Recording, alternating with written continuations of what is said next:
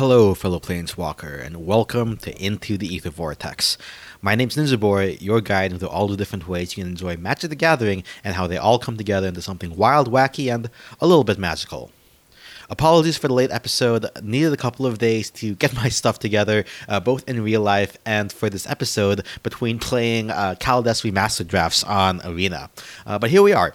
Specifically, I decided that instead of recording the podcast, to just crack open the boxes of Ikoria, Core 21, and Zendikar Rising I've been holding onto for months now, since I need the space for my incoming box of Commander Legends, and I figured there's no way I'm going to be getting any limited play for them anytime soon, so I might as well just to clean things up. Which led me to organizing and sorting my Magic collection, which is always a bit of a challenge and a bit of a hassle. But, the biggest thing, was sorting out the draft chaff from the foils, which I keep, the rares and the alternate arts, which, there have been a lot of in recent sets, and various other things I like to hold on for collections. And then putting everything in their proper place, which involved making a mess in the first place. Obviously in tiny New York apartment spaces at a premium, so I just gotta make sure everything's in its place. But I'm happy with the result. Looking at it now, everything's kind of neatly organized and even more easily accessible than it was before. The biggest accomplishment I think is that I got two big cardboard boxes, like Amazon-sized boxes, which is about 4 Sue boxes or so. Not on the actual count of cards, but draft chaff I've been holding on to that I found under my bed also. Going back to Khans of Tarkir, up through the most recent sets. So, I'm looking for a place to donate them, probably, maybe a youth club or a school club in the New York City area to donate to, rather than just, tossing them out. So, if anyone knows of any, let me know. Excuse me. I also definitely need more binders as I'm running out of space for the various sets of things I'm trying to collect, like the Landfall Showcase cards from Zendikar Rising, and so on. Anyway, to this episode's topic. Commander Legends is releasing this coming Friday, and if you're like me, you may already have your hands on some cards, actually. I was able to pick up my pre-release kit from my local gaming store, Silent Monacy Comics. I was lucky enough to crack open a foil-etched Ramos Dragon Engine, which looks pretty sweet in person. It's going to be replacing the Ramos Dragon Engine from the pre-con deck that I currently have on my Tarkir Dragon Cycles deck. It's a weird one. Anyway, as usual, this episode is going to be about the cards from Commander Legends that slot into decks I already own, as well as some deck ideas I'm getting the itch to brew. Since Commander Legends has a lot of going on, I'm going to limit this to only new cards that have been printed for the first time in Commander Legends. I'm also not going to be looking at any reprints, not going to be looking at any of the foil-etched reprints, just brand new cards. Alright, so first up, obviously I have a lot of decks, and we'll start off with the decks I'm not adding anything to. These are my Breya Thopter Assembly Workers deck, my Golos Snow Tribal deck, my Kestia Enchantment Creatures deck, my Ramos, as I mentioned, the Ramos Dragon Engine, Dragons of Tarkir Cycle deck, not cycling, but cycles of dragons, Yuriko Ninjas, my General Tazri Allies Gates deck, and then my God Tribal deck. But the boring stuff I'm not updating aside, let's get to the stuff that are getting updates. Probably the biggest winner from this set is my deck that is the Admiral Beckett Brass Pirate Tribal deck. Since pirates fall into the blue-red archetype and limited, there are about 20 new cards being printed that fit the mold. I won't go through all of them, but standouts are, of course, the legendary creatures. First up, we have the Ghost of Ramirez de Pietro, a 2 in a blue for legendary Spirit Pirate. He can't be blocked by creatures with toughness 3 or greater, and some relatively irrelevant, rules text about returning a card from the graveyard that was discarded or milled there, to its owner's hand. Don't really have much of that going on in my deck. It may be, perhaps like some potential political shenanigans going on in there. But yeah, also as partner, not going to be relevant since I plan on keeping Beckett Brass as the commander. It's a 2/3. Again, doesn't really have much synergy in the deck with that second ability, but it does allow it to be blocked, prevent it from being blocked by big things, which Admiral Beckett Brass, her main ability is that at the beginning of the end step, I gain control of a target non-land permanent controlled by a player who has dealt combat damage by 3 or more pirates. So it's really crucial that I, am able to get my pirates attacking in. Another pirate who not doesn't strictly fall have a ton going on is Dargo, the shipwrecker.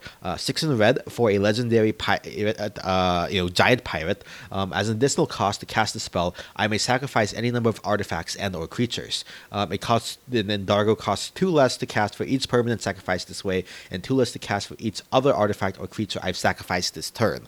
So I think, and it has trample to 7/5 again with partner. So I think Dargo actually works out pretty well in that I have a lot of treasures in the deck, so that's going to get him really cheap. That said, he's not actually adding a lot to the board beyond a pretty big creature, which, granted, the trample could help get combat damage through for Beckett Brass's ability to trigger. But beyond that, just going into 9/9, mostly because he's legendary. Now, Malcolm and Breaches, on the other hand, these are two of my favorite characters from the Ixalan story. Malcolm, Keen-Eyed Navigator, is 2 in the blue for a Siren pirate with flying, 2/2. Whenever one or more pirates I control deal damage to an opponent, to my opponent, I create a treasure token for each opponent dealt damage this way.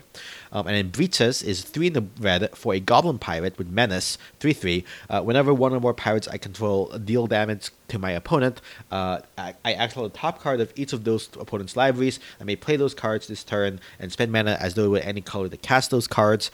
So not really the best for webcam play, perhaps, in this time of COVID, but Malcolm and Breaches definitely got to include them. My only regret is that they don't partner with each other so they can switch each other up in the deck, since partner with works differently than partner. Notably, though, Malcolm actually has a semi-infinite combo with a couple of cards. Glinthorn Buccaneer deals 1 damage to, has the ability, let me pull it up. It deals, the relevant is whenever I discard a card, it deals damage to one damage to each opponent, and I can pay 1 in the red to discard a card to draw a card. Activated only when it's attacking. So if I have 3 opponents, then what happens is Glinthorn, I discard a card during combat. That causes Malcolm to create, if I have at least 2 opponents, create 2 treasures, which I can then again pay 2 red, discard a card, and draw a card, again triggering the effect again. So I could pretty much machine gun through my deck to the point where I can kill off at least 1 opponent, probably, assuming I don't deck myself. Lightning Rigger, has a similar effect, or Lightning Rigger in Crew, where I can tap it to deal 1 to each opponent, and it untaps for each pirate. So that's a little bit more limited by being able to recast and untap it. But if I'm able to do so, by maybe casting pirates that I've gotten off of the triggers, or that I'm able to with the mana that I'm generating, that can definitely be a way for Malcolm to just kind of combo off to some degree. So yeah. Let's see, what was I? Oh, yeah. Okay, and then, the other legendary pirates, there were 2 blue-red pirates, one at uncommon, one at rare. The uncommon pirate is Captain Vargas Wrath for blue and a red. It's an orc pirate, 1/1. Pretty small, but whenever it attacks, pirates I control gain +1/+1 until end of turn for each time I've cast a commander from the command zone this game. Obviously, this is meant to either be the commander himself in limited and kind of be continually recast, given this relatively cheap mana cost, to be able to, be a sizable lord. I don't think I'm going to be recasting Beckett Brass too much, but, getting at least a +1/+1 in combat is nothing to sneeze at with my pirates, and potentially even more. Zara, Renegade Recruiter, is 3 blue and a red for a human pirate with flying into 4/3. Whenever it attacks, look at the defending opponent player's hand. I may put a creature card from it onto the battlefield under my control, tapped and attacking that player or planeswalker they control, and return it to their owner's hand at the beginning of the end step. So basically a stealing sneak attack, basically, from the opponent. Just pretty fun shenanigans all around. Again, maybe not the best for COVID play, but definitely looking, whenever we're able to play in person, to get this going on again.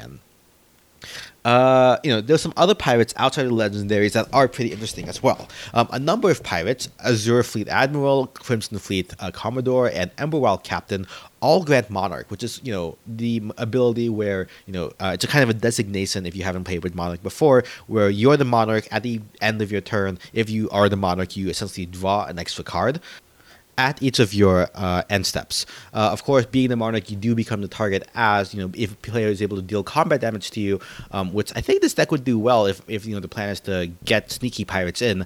I'm able to, steal the Monarch back if it ends up getting lost, via combat damage. That said, I do have another Monarch deck I am planning on building that, or am in the process of building, tuning, refining, whatever, I'm building. I don't like to repeat cards between decks. I'm not sure if these pirates will fit in there as much as I do like the Monarch mechanic. There are a number of Encore pirates. Encore is a new mechanic that kind of functions. I can essentially exile a creature card in the graveyard to create token copies of it that are able to attack that turn, and then they get sacrificed at the end of the turn. So I'm incentivized to attack with them. A lot of pirates have various abilities with Encore. I'm not going to go through the full rules tech, but for example, Amphin Mutineer can exile is essentially removal and turns polymorphing the opponent's creatures and into 4/3 salamanders. Kitesail Skirmisher can make other pirates fly, which is pretty helpful when trying to sneak in damage. Trove Tracker replaces itself by drawing cards, and obviously in the late game, its tokens will draw multiple cards for each one whenever it dies. Let's see. Fathom Fleet Swordjack could do well. It basically deals damage to player or planeswalker is attacking equal to the number of artifacts I control. If I have a number of treasures, which my deck tends to focus around, that could be a lot of damage. And then finally, speaking of, Impulsive Pilferer creates treasure tokens whenever it dies, so that's another benefit there. There are also some other miscellaneous pirates that don't quite fit into a mechanic or being legendary. Hull Breacher has been talked about to death online. It's 2 in the blue for a Merfolk Pirate 3/2 with Flash, and if an opponent would draw a card except for the first one in each of their draw steps, instead I create a treasure token. Works well with the treasure theme. That said, it is a bit higher power level. And I also do have a Merfolk deck. This could potentially slot in there. I think this one's going to be more meta call, depending on if your play group ends up having a lot of wheel type effects or multiple card draw effects. If you want to be hated out because of that. Not sure. If I open one, I'll probably slot it in, but I'm not going to be looking to add this in specifically.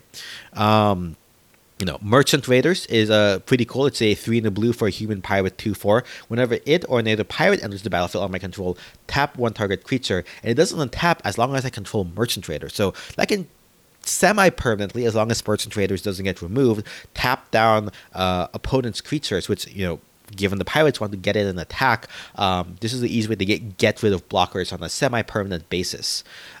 Similarly, Coercive Recruiter for 4 in the red Orc Pirate 4/3. Whenever it or another pirate enters the battlefield under my control, I gain control of target creature until end of turn and then tap it and turn it into a pirate. So the flavor here is pretty great, stealing the opponent's creatures and kind of impressing them into service. So one, it removes the blocker, but then two, it turns them into pirates to help trigger Admiral Beckett Brass. So Coercive Recruiter for more so a one-time hit, I think. In being able to steal creatures, is able to clear off some blockers, some pretty nicely. Boarding Party, is 5 in the red for a hasty human pirate 6/3 with Cascade. So that's the other mechanic from Commander Legends. Essentially exiling cards off the top of my library whenever it's cast, and then essentially casting a non-land card without paying its mana cost. So I think all but a couple of cards in my deck actually are less than 6 CMC. So Boarding Party would slot right in and get like an additional value out of that. I'm not sure if it's powerful enough to make it in there, but it could be fun to test out. And then Port Raiser is 3 red and red for an Orc Pirate 4/4. Whenever it deals combat damage to a player, untap each creature I control, and after this combat step, there's an additional combat phase and can attack a player that's already attacked this turn. So this is a nice way to either close out the game. Port Raiser, can at the very least, assuming I can, get rid enough blockers out of the way so it can connect, can either have my creatures repeatedly kill one opponent, especially with some politicking, can get the other players convinced them to let Portraiser hit them if I can swing at the other player with all of all of my other creatures, or I can kind of spread the love and have Admiral Beckett Brass, do the thing. So instead of splitting up my creatures to try to, spread the love around, focus on one creature, on one player, and then attack the other player again with Portraiser, and attack a third player again with Portraiser. So, lot of fun stuff here for the pirate deck, and I'm super excited about. Next up, we have Arabo and Ajani's green and white cats with a bit of an equipment sub-theme. There are two cats in our colors in this set, both of whom fit in either with the equipment theme or a small token sub-theme. Armored Skyhunter is 3 in a white, for a cat knight, 3/3 with flying. Whenever it attacks, I look at the top 6 cards of my library, put an or more relevantly, an equipment card from among them onto the battlefield, and if it's an equipment, attach it to a creature I control. I put the rest of those cards on the bottom of my library in a random order. So this can just, I have a decent number of equipment in the deck. Not a ton, just kind of like really big impactful stuff. So this could help dig for some. And Proverb the Steel Legion is a legendary cat soldier for 2 in a white. 1/4. As long as it's my turn, the creature tokens I control get +1/+4. And for 3 in a white, I can create a 1/1 white soldier creature token. Fortunately, not cat soldiers, but it is what it is. Interestingly, this is from a plane we haven't been. I think it's from the plane that Alicia, that Mardu vampire who cares about life gain is from as well, a Roman team. So I'm looking forward to eventually visiting the Roman plane, which is supposed to be distinct from Theros, the Grecian plane. Anyway, there are a small number of tokens. I think about a dozen cards or so create tokens in some manner. Maybe not a lot of tokens, but they do create them. There are a couple of other equipment. I could also include Mythic, Commander's Plate, and Seraphic Greatsword, which I think they're secondary to these other inclusions. And I don't think they're going to be replacing any of the other equipment I currently have in the deck. Next up, I have the Paula's Dwarven Vehicles deck. There's only one inclusion from potential inclusion from Commander Legends. This is Rayav Mastersmith for 2 red and white, so 2 mana. It's a Dwarven Artificer for 2/2 with a 2/2 power and toughness. And whenever a creature I control that's enchanted or equipped attacks, that creature gains double strike until end of turn. Unfortunately, I don't really have much equipment or enchantments in my vehicles deck, since vehicles kind of take the place of equipment, so to speak. That being said, it is a legendary dwarf who does get buffed by the Pala. So worst case, I could just have him replace just another dwarf just for my quasi rule of having as many legendary creatures as possible. Similarly, Edgar Markov, my vampire deck, has a new edition in Sengir, the Dark Baron. For 4 black and black, a vampire noble with 4/4. He has flying, and whenever another creature dies, put 2 +1/+1 counters on Sengir, the Dark Baron. And whenever another player loses the game, I gain life equal to that player's life total as the turn begins. Or began with partner. Not relevant, obviously, with Markov. I think with my more aggressive play style of just kind of throwing my vampires into combat and not really caring if they die, he should get big fairly quickly, even though he might be a bit of a removal magnet. He's a bit slow at 6 mana, but again, as a legendary Vire, I feel I'm kind of obligated to play him in the deck. Another card deck with only one edition is Gishath, Naya Dinosaurs. Annoyed Altasaur is a 5 green and green for a Reach Trample Cascade Dinosaur with power and toughness 6/5. Funnily enough, being at 7 mana isn't as great as it might be in other decks, since many dinosaurs are at 7 mana, at least 11 cards. So, this is a little bit less value. I'll see maybe if there's a less valuable card at lower down in the curve, though obviously I don't want to make my top end too top heavy. I also think he's a little bit of a non-bow with Gishath's ability. I don't believe Gishath, I don't have him in front of me, allows me to cast him, so this wouldn't trigger that. So this actually may be a non-bow potentially. I don't know, worth looking into. All right, now there's been a bunch of decks I just talked about that don't have a lot of inclusions. As always, Warriors is one of the most common creature types, and my Najeela Warriors deck obviously, which is constantly changing. I haven't quite nailed down what it exactly wants to do. Is it a little bit of trample tribal, a little bit of +1/+1 counters, a little bit of token making? I'm not 100% sure where I want to go with Najila. It's kind of like a rotating, I kind of cycle through to whatever, and newness comes through.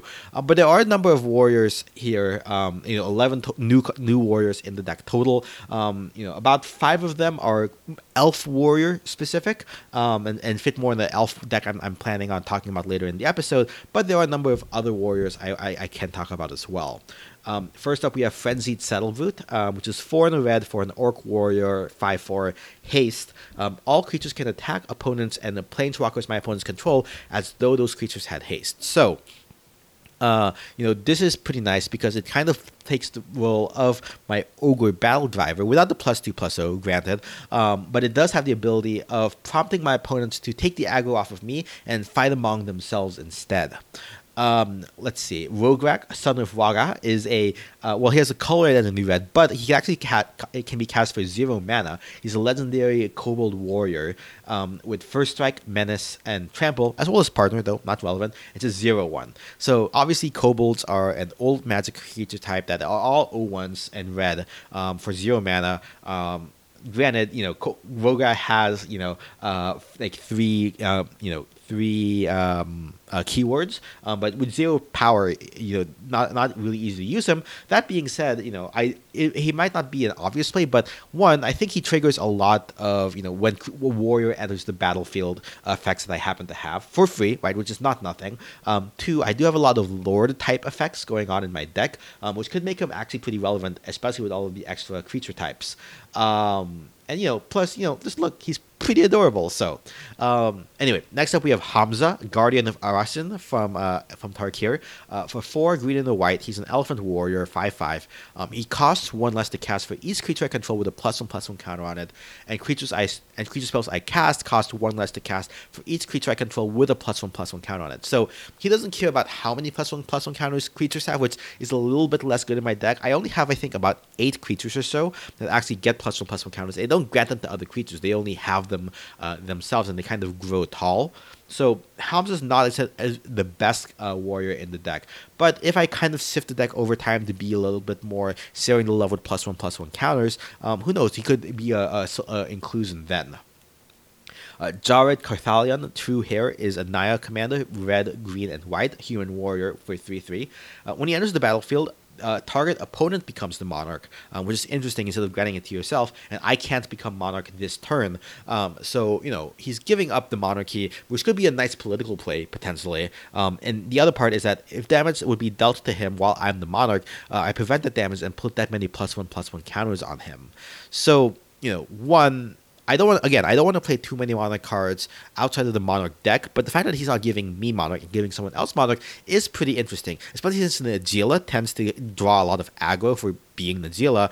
Giving somebody else Monarch, and having the other people be aggro against him or that other player would be a pretty sneaky play, I think. The other part is that, he does, if I do go with more +1/+1 counters, he kind of fits into there.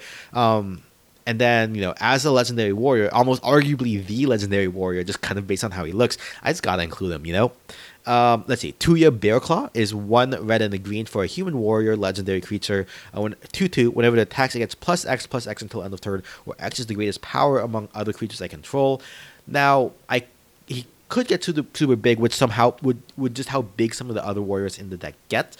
That being said, I actually have a reserved for a slot in my rarely updated Temur/Atarka Clan Tribal deck, which I kind of, I started playing in Khans of Tarkir block, or Fate Reforged, technically, I guess. And I did get a lot of cards from Khans and obviously Dragons of Tarkir. I just fell in love with the Temur clan and the Tarka clan. So, these are... I made a deck kind of more flavorfully around. Not the most powerful deck, but, it's very rare for this deck to get an update since it's all about flavor. And Tuya Bearclaw is part of that clan canonically, so she's got a slot right in there. And then finally, Violet Soul of the Steel is the Precon commander from the red-white deck. I'm not going to read this rules deck because it's mostly about auras and equipment, which this deck doesn't have, so not really relevant for this deck. Alright, next up we have my signature deck, Omnath, Locus of Rage, Hydra Tribal. There are only 2 Hydras in the set. Unfortunately, one of them, the arguably cooler one, doesn't quite fit. It's a bit of a non-bow. Apex Devastator is 8 green and green for a Chimera Hydra with Cascade, Cascade, Cascade, Cascade. That's right, 4 Cascades on a 10/10 body. Now, in my Hydra tribal deck, unfortunately, the way Cascade works with that is that if I cascade into a creature with an X in the mana cost, X will be considered 0, which basically means that most of my X cost Hydras will just come in as 0/0s and die immediately, which doesn't really, not really what I want to be doing. So unfortunately, Apex Devastator is not going to be going in the deck. Now, Stump Squall Hydra, on the other hand, from the blue-green precon deck, it's X green green green for a Hydra 1/1. When it enters the battlefield, I distribute X +1/+1 counters among it and any number of commanders. So it can either become, for 7 mana of 4/4, which isn't the great rate, or it can make Omnath just really really big, which isn't nothing, right? Especially if I want to keep him out of range of maybe like a Blasphemous Act potentially if I know once lurking around. Now, Stump Squall Hydra, is just going to slot in there. Pretty classic Hydra, so not really much more to say there. I also got to mention, this Mythic Sorcery in green, Reshape the Earth. For 6 green, green, green, I can search my library for up to 10 land cards, put them onto the battlefield tapped, and shuffle my library. Which with Omnath's ability to create a lot of elementals on the board whenever a land enters the battlefield, is just kind of nuts. Also, side note, Reshape the Earth, I think, I'll talk about it now since I'm talking about it, could potentially also go into an eventual Gates deck, that my General Tazri Allied deck, Gates deck. The reason I didn't mention it in that deck separately is I'm currently in the process of reworking my Allied Gates deck at the moment, so it might move out of General Tazri, but we'll see. Reshape the Earth could potentially be a win con for the Gates deck. Alright, moving on, we have my Sea Monsters deck, which is, Krakens and Octopi and Serpents and I think Squids, and yeah, the really big Sea Monster creatures in blue-green. The Precon deck gives us AC, Tyrant of Gyro Strait, which is 4 green and a blue, Serpent, Legendary Serpent. I made an additional land this turn, which is, on each of my turns, which is relevant because, I need to ramp into my big Sea Monsters. And whenever a land enters the battlefield under my control, I can draw a card. And it's a 5/5, so pretty straightforward, pretty nice to be able to get to ramp into my bigger sea creatures. The precon deck also has Trench Behemoth, which is a 5 blue for 7 mana for a Kraken 7/7.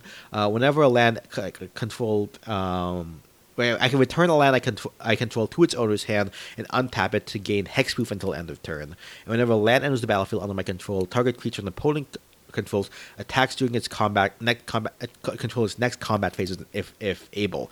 Now, with my big board of sea creatures, Trench Behemoth, they're not going to be attacking into me, most likely. So I think that's pretty good. In the main set, we also have Brynland, the Moon Kraken, which is a legendary Kraken for 6 blue and blue, or 6/8. Whenever it enters the battlefield or I cast a spell with converted mana cost 6 or greater, I may return target non-land permanent to its owner's hand. So, I think I counted. I think at least a quarter of the cards in my deck would benefit from this ability. So I think Brynland is a pretty nice includer, even if it does keep the curve relatively high. I am considering an exception in the deck for Apex Devastator, which I just talked about in the Hydra deck. As an honorary sea monster, Chimera, I guess, could fit in there. A 10/10 that spits out 4 big sea creatures, or Cure, is just too good to pass up on, my other sea creatures deck, which is focused more on tribes outside of that batch of big sea creatures, may have its new commander in Gore Murdak.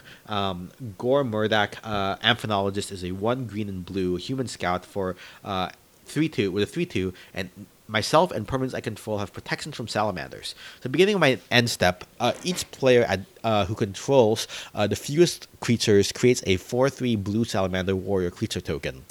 Now, salamanders were introduced a couple sets ago, or several core sets ago, was supposed to be Sandalar. They're supposed to be a potential blue mid-sized creature. So not quite the small creatures, but not quite the big sea creatures. Somewhere in like the 4 mana range or so. And that kind of describes this deck to a T. It's not quite the big stuff. So it's mostly the stuff smaller. Now, it only seems fitting. And granted, salamanders didn't really stick around, but there are other salamanders in the set with Amphen Mutineer, which I talked about in the pirate deck potentially. Goran Mordak also being a kind of like a Steve Irwin type character seems pretty fitting for the deck with this wide variety of miscellaneous sea creatures, even if he mostly focuses on salamanders. But, this does allow me to get other Simic beasties that have green into the deck. All right. Next up, we have Knight and Equipment Tribal. I'm currently working this. I'm not quite sure the direction I want to go. I made this end up being 2 decks. I might split between one that's like kind of a go wide Knights Tribal deck, the other being kind of an Equipment Voltron deck that goes a little bit tall on one creature. I'm not quite sure yet who the commander is going to be on either of those, but most likely going to be Mardu. Now, on the equipment side of things, Arden, Intrepid Archaeologist, he's a 2 in a white, for a legendary core scout 2/2. At the beginning of combat on my turn, I may attach any number of auras and equipment I control to target, permanent, or player. Arden could also fit into a potential Nahiri Oathbreaker deck I might be working on, with the equipment sub theme. But in any case, that's a potential one for a equipment tribal deck.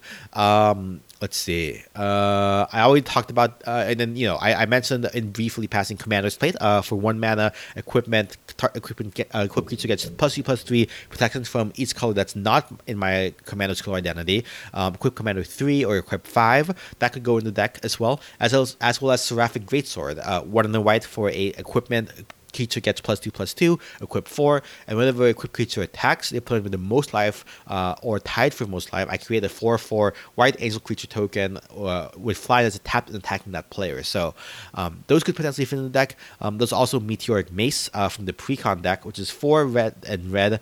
It's in the main set also. 4 red and red for an equipment, gets +4/+0 and trample, equip 4, and it also cascades. So, that could be a pencil one. I already talked about Wyleth, Soul of Steel, in the warrior deck, the 1 red and white human warrior, trample, 2/2, when it attacks, draw a card for each or an equipment attached to it, as well as his seemingly signature equipment, Blazing Sunsteel, 1 in the red for equip 4, equipment, equipped creatures get +1/+0 for each opponent I have, and then whenever a equipped creature is dealt damage, it deals damage to any target. Reav, Master Smith from the Dwarves deck could potentially fit in here as well as Togo, Goblin Weaponsmith, 2 in the red for a Goblin Artificer, 2/2. Whenever land enters the battlefield under my control, it create a colorless equipment artifact token named Rock. That basically the opponent can throw the rock for 1 mana to deal 2 damage to any target. Togo could be a potential, kind of a factory for equipment, so to speak. Now, as I mentioned, I am in the process of reworking my Monarch deck. It previously was in Mardu colors, led by Queen Marchesa, long may she reign, of course.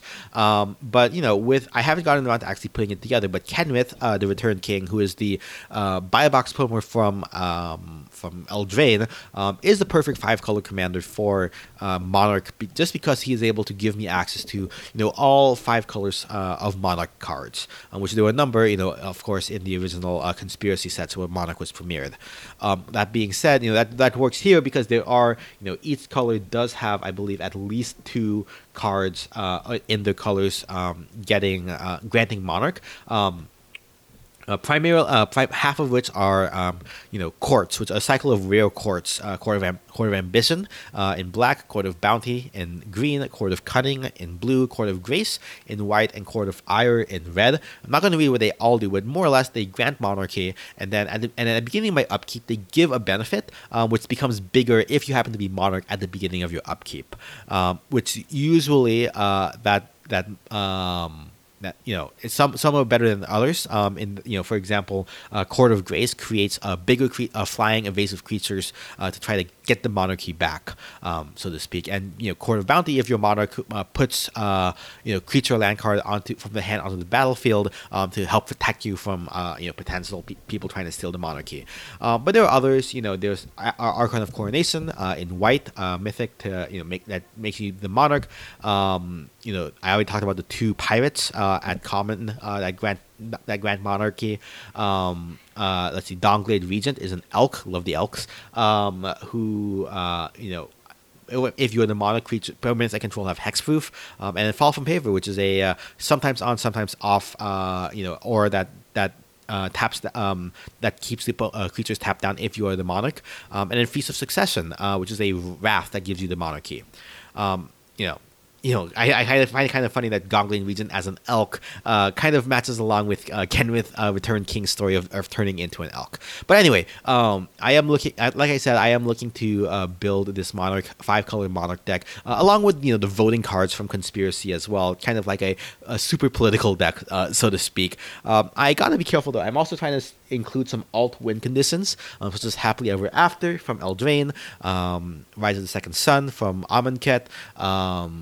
What was it? Azor's Locuteurs from Ravnica, and also the Gates. I mentioned I was trying to move them into this deck as well. So I might want to include them there. Sidebar: I was actually originally thinking about adding the Shrines from Core 21 into this deck as well. But in retrospect, I think I might be putting them into the my God tribal deck, which doesn't get any additions here. But Shrines are pretty divine, aren't they? I think they could be better than like the Omens and the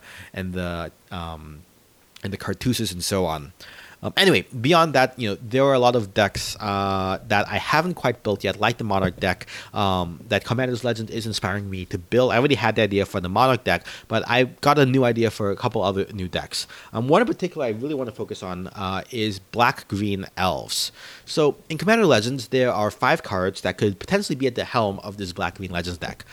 First up, we have the uncommon Black-Green legendary creature, Abomination of Llanowar, 1 black and green for an elf horror, Vigilance Menace, with star power and toughness, which is equal to the number of elves I control plus the number of elves in my graveyard. So at least 1 if he's on the field, but potentially more if stuff goes to the yard. So there's that. Now, there are a couple of partners as well. On green, we have Gilarner, Caller of Wirewood, which is 2 in a green for an elf druid. Tap green, so it essentially is a dork that if I spend the mana to cast a spell with CMC 6 or greater, I draw a card, and of course, partner. It's a 1/2. Not super relevant, I think, in elves because most spells I want to be casting are less than 6 CMC. And then the other green partner is Numa, Joraga Chieftain. For 2 in a green, elf warrior. At the beginning of combat on my turn, I may pay XX. If I do, distribute the X +1/+1 counters among any number of target elves. 2/2. With elves' ability to make lots of mana, I think this could be really, really big for values of X. So if there was a partner, I think I would go with him as the potential green partner.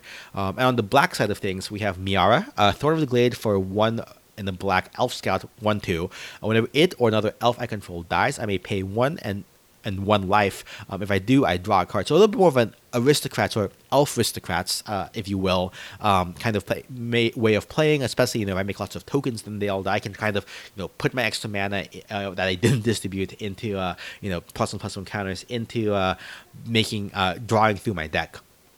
And then we also have Nadir, Agent of the Duskanel for 5 in the black, so super high expensive elf. Elf warrior 3/3. Whenever a token I control leaves the battlefield, put a +1/+1 counter on Nadir, Agent of the Duskanel. When it leaves the battlefield, create a number of +1/+1 green elf warrior creature tokens equal to its power. So this one definitely leans a lot more on the elf creature token sub-theme, because his secondary ability comes from having elf tokens die, or tokens in general die. So I think I might lean more toward Miara, so to speak, as well as combining with Numa. Anyway, now as with pirates, Commander Legends does have elves as a limited archetype in black-green. So there are a number of new toys for the color pair that as well as a lot of reprints. Some of the new cards that stand out specifically are Elvis Dreadlord, which is a zombie elf for 3 black with Encore for 5 black. Whenever it dies, non-elf creatures get -3/-3 end of turn, and so it ends up dying, right? And there are 3 of them because I Encored him out. That's -9/-9 to all non-elves, which can be pretty devastating. Take out most things. Of course, the Huntmaster is 3 in the black for a elf warrior 4/2. That when it dies, create a 1/1 green elf warrior creature token, and I can Encore for 4 in the black. So makes more elves. And then I buy colors 4 in the black. Whenever it dies, create 3 1/1 green elf warrior creature tokens again. 3/3. And let's see, Pride of the Perfect is 3 in the black for a enchantment that gives elves +2/+0.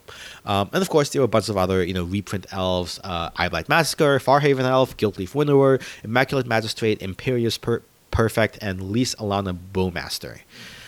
Now, a quick and dirty Scryfall search suggests that there are about 60-ish cards in black and green that care specifically about elves in their rules text. Not to mention just elves that are just good in general. And then there are 25 specific legendary elves in black and green with some degree of overlap. So there's definitely enough here for a deck in these colors that went that way.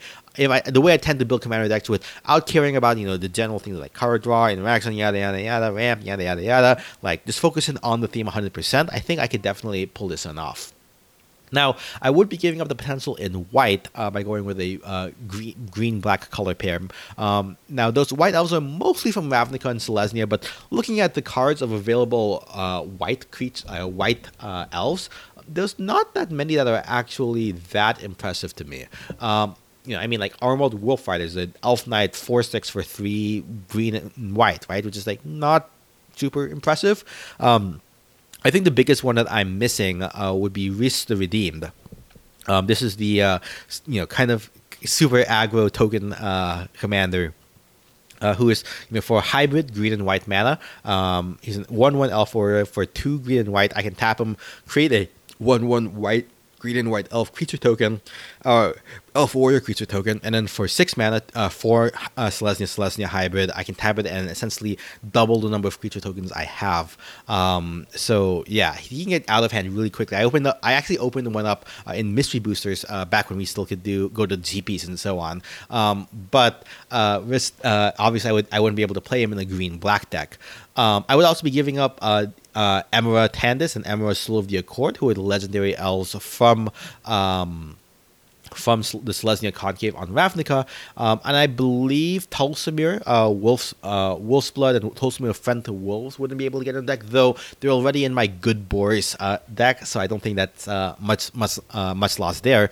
That said, I could potentially go Abzan Elves, right, with Kethis the Hidden Hand for white, green, and the black, Elf Advisor 3/4. Now, interestingly, legendary spells would cost 1 less with him, which I always try to put a lot of legendary creatures in here, so that could potentially fit. I can exile 2 legendary creatures from my graveyard to give legendary creatures the ability to cast them from the graveyard. So Kethis would be a nice way to get important legendary creatures that die back to the field. So we'll see if Kethis, if I end up going Abzan or strictly black green. I actually do have a black green elves deck. I believe I made back in Magic Origins, kind of like a battle box deck. So yeah. Other than that, there are a couple of quick highlights, of things I want to include in 99 of other decks, or maybe even lead their own decks. I'm going to read the full rules text, but just a quick highlight. In my Azul tribal deck, obviously, Akroma, Radiant, Liesa. Liesa, if I go full Abzan, would be able to be included. It would be what I could build here. It's just the legendary angels that would obviously want to be slotted in there. Elgeth, which is that Sphinx that turns scrying into draw. I think he would go into a Sphinx, obviously, the Sphinx tribal deck. Sakashima the Imposter, which is the blue mythic partner. I'm not quite sure what I want to do with him, but I know there's something interesting there.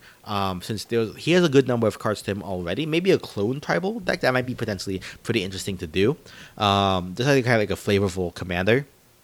Let's see, Siani, the Jinn that cares about flying creatures, would be potentially, obviously within the 9/9 of a blue-white Flyers tribal deck, which Kengi, right, the uncommon Azorius creature, could potentially be leading, or also in the 99 of. Clark, the Goblin, finally gets his own card.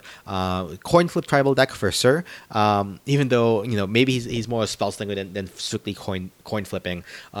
And worst, any deck I think even just like if I include him, say in a blue-red coin flipping deck, led by Zinder Split and whatever his partner is from Battle Bond, throwing Clark in there just for flavor is just definitely good to throw in there. I'm interested in Iktakik about how to do a Golem tribal. Looking at the Golems online, I think obviously most natural Golems, right, are colorless, but there are golems in a lot in white. There are a couple in blue. Not really many in red, right? I think Hammer Porphos makes some, and Tuk Tuk technically makes some, and obviously a lot in green. So if I exclude red, maybe like a Bant Golems tribal deck potentially could be potentially interesting. Though red, you also would lose on an Obos, but that could be like a potentially interesting one. Unfortunately, I could not slot them into Breya and make Breya add another kind of class of artifact creatures in there, just because Ikta-Kick obviously is a green, and Breya doesn't have that. Slurk, goes into the Ooze tribal, as does that new rare that kind of continually splits and makes more and more Oozens, kind of grows uncontrollably. Let's see. Amareth is the Bant legendary dragon, kind of slots into obviously 5-color legendary dragons. Averna kind of slots into a general Temur Cascade / elemental deck. Definitely want to be including Cascade in that deck, so probably like Maelstrom Wanderer. Let's see, Gen, which is a Mardu Enchanter's deck, Enchanter, probably would be a good curse tribal deck. I think most of the best curses are in white and black and red. Green curses I don't think were super hot, and I think the blue curses were a little bit lackluster. Let's see, Anara, which is one of the familiars, could potentially slot into a wolf tribal deck whenever that ends up getting built. Which speaking of, Alena and Hal, which are the pair from Innistrad, the story of Innistrad, who finally got their own cards as a partner. Again, unfortunately, can't partner with each other. Those could be a good substitute for a werewolf tribal deck. Given that werewolves tend to be pretty big, and or it could be like another fight tribal deck. I'm not quite sure. They would be an interesting one. And obviously, we are getting next year Innistrad werewolves. So hopefully we get the legendary werewolf we're looking for there. But Alena and Hal could be maybe a Fight Club commander instead of the one from Jumpstart. And let's see, were there any else that I was missing? I think that's pretty much it. So anyway, that's my first impressions on what I want to build and slot in my decks from Commander Legends. Definitely looking to seeing this set. In fact, I'm hoping to actually potentially do a Commander Legends sealed league with some friends online. Let me know if you're interested. You can do that at Twitter at EtherVortexPod. And also, while you're there, let me know what you think of Commander Legends. Which decks are you most excited to build? Which cards are you looking to slot in the decks you already have? And have I missed any cards in specific that I should be including in any of the decks I talked about? Anyway, you can do that, as I said, on Twitter or via email at intotheethervortex@gmail.com. You can find Into the Ether Vortex on iTunes, Spotify, or Google Play, and you can leave a review on any of those podcast stores or on podchaser.com. Links, as always, in the show notes. My architect with all of my deck lists that I talked about in this episode is linked in the show notes as well under the username Ninjaboy, boy with an I. I occasionally stream Magic Arena at Ninjaboy333 on Twitch. The intro and outro music is provided by Kevin MacLeod. You can find his stuff at incompetech.filmmusic.io. Editing and production is provided by Ninjaboy Media. We cast this pod every second and fourth Fridays of the month, assuming I do so on time and don't get distracted by Caldas remastered drafts. Until then, though, until the next episode, may your lands be plentiful, but not too plentiful. Pass turn.